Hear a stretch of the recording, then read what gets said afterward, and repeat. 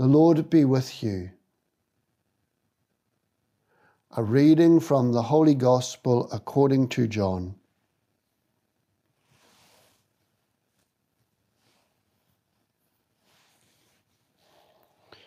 Several people who had been listening to Jesus said, "Surely he must be the prophet." And some said, "He is the Christ." But others said, "Would the Christ be from Galilee?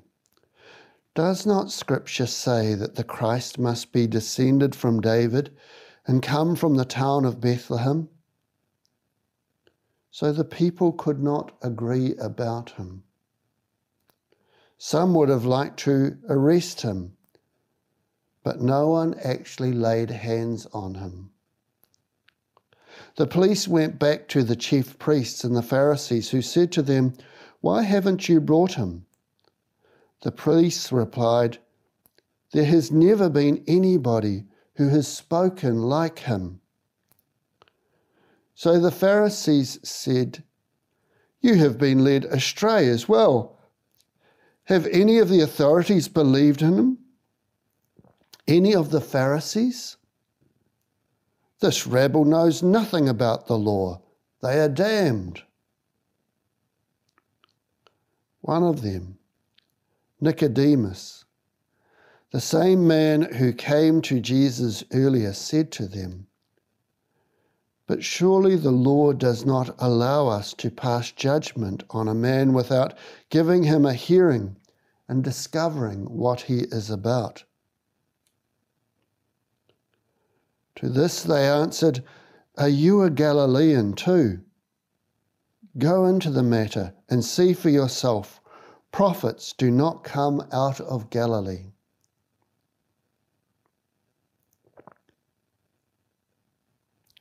The Gospel of the Lord. Praise to you, Lord Jesus Christ.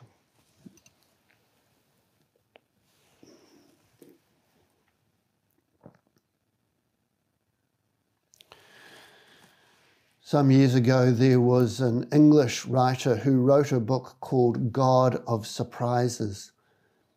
And I think for us, God is always wanting to surprise us. I think we have a temptation in our life to try and figure God out, to work out who he is and how he works, and to almost, if you like, lock God into a formula.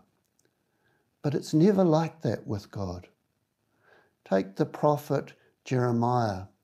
When the Lord first spoke to him, he says, "Even when you're in your mother's womb, I knew you." And Jeremiah, in being called by God, says, "But I'm too young." And God says, "Never say you're too young." And he touches Jeremiah's lips and says, "Look, I'm putting my words in your mouth." This beautiful image of Jeremiah discovering who God is. And we get a sense of that from the first reading this morning. The Lord revealed it to me. I was warned. Lord, that was when you opened my eyes to their scheming. And so God is the one who always reveals himself. And we are the ones who are called to search for him, to find him, to seek him in our lives. And that's not always easy.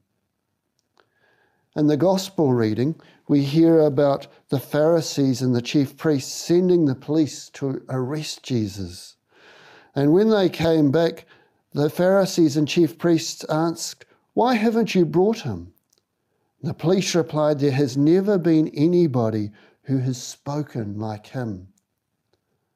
And hearing Jesus, something touched them deep in their hearts. And I think for us, that's always the journey. How has God spoken to us in our heart? So we begin today our third day of lockdown. And I'm reminded of Cardinal Francois Nguyen Van Thuan, who's a Vietnamese bishop. He was newly ordained and he was arrested by the communists. And he was sent off in a prison ship to the north of Vietnam, and he was lamenting the fact, how could he do God's work? And then he heard this voice deep within him saying, well, what's that got to do with you? If I wanted you to be working as a bishop, it would happen. And the voice kept speaking to him, and Francois came to realize that his cathedral now was the prison ship he was on. His people were those in the prison ship with him. Then, later on, he was to spend 9 years in solitary confinement. 9 years. We have to spend 1 month. But he was there for 9 years. But he wasn't going to give up. And one of the things that he used to do was try and engage with the prison guards. And he would teach them hymns in Latin. And later he would hear them, singing or whistling these hymns in the prison. He was having such an impact that the prison guards had to be changed regularly because he kept converting them. We get that in the gospel reading. The Pharisees are so annoyed with the police. Jesus has touched them and changed them. The Vietnamese cardinal reminds us that even from lockdown, we can make a difference. And our conversations with our family and friends on the phone or social media, we can share our faith. Jeremiah from the first reading reminds us that even though things may be against us, things may be difficult, we can still make a difference.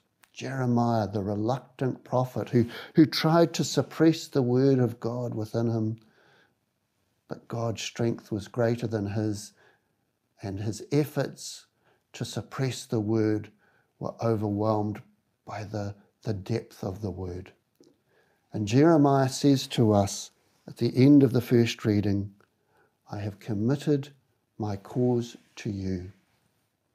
We too have committed our cause to our God. May this time strengthen us in our faith, our hope, and our love.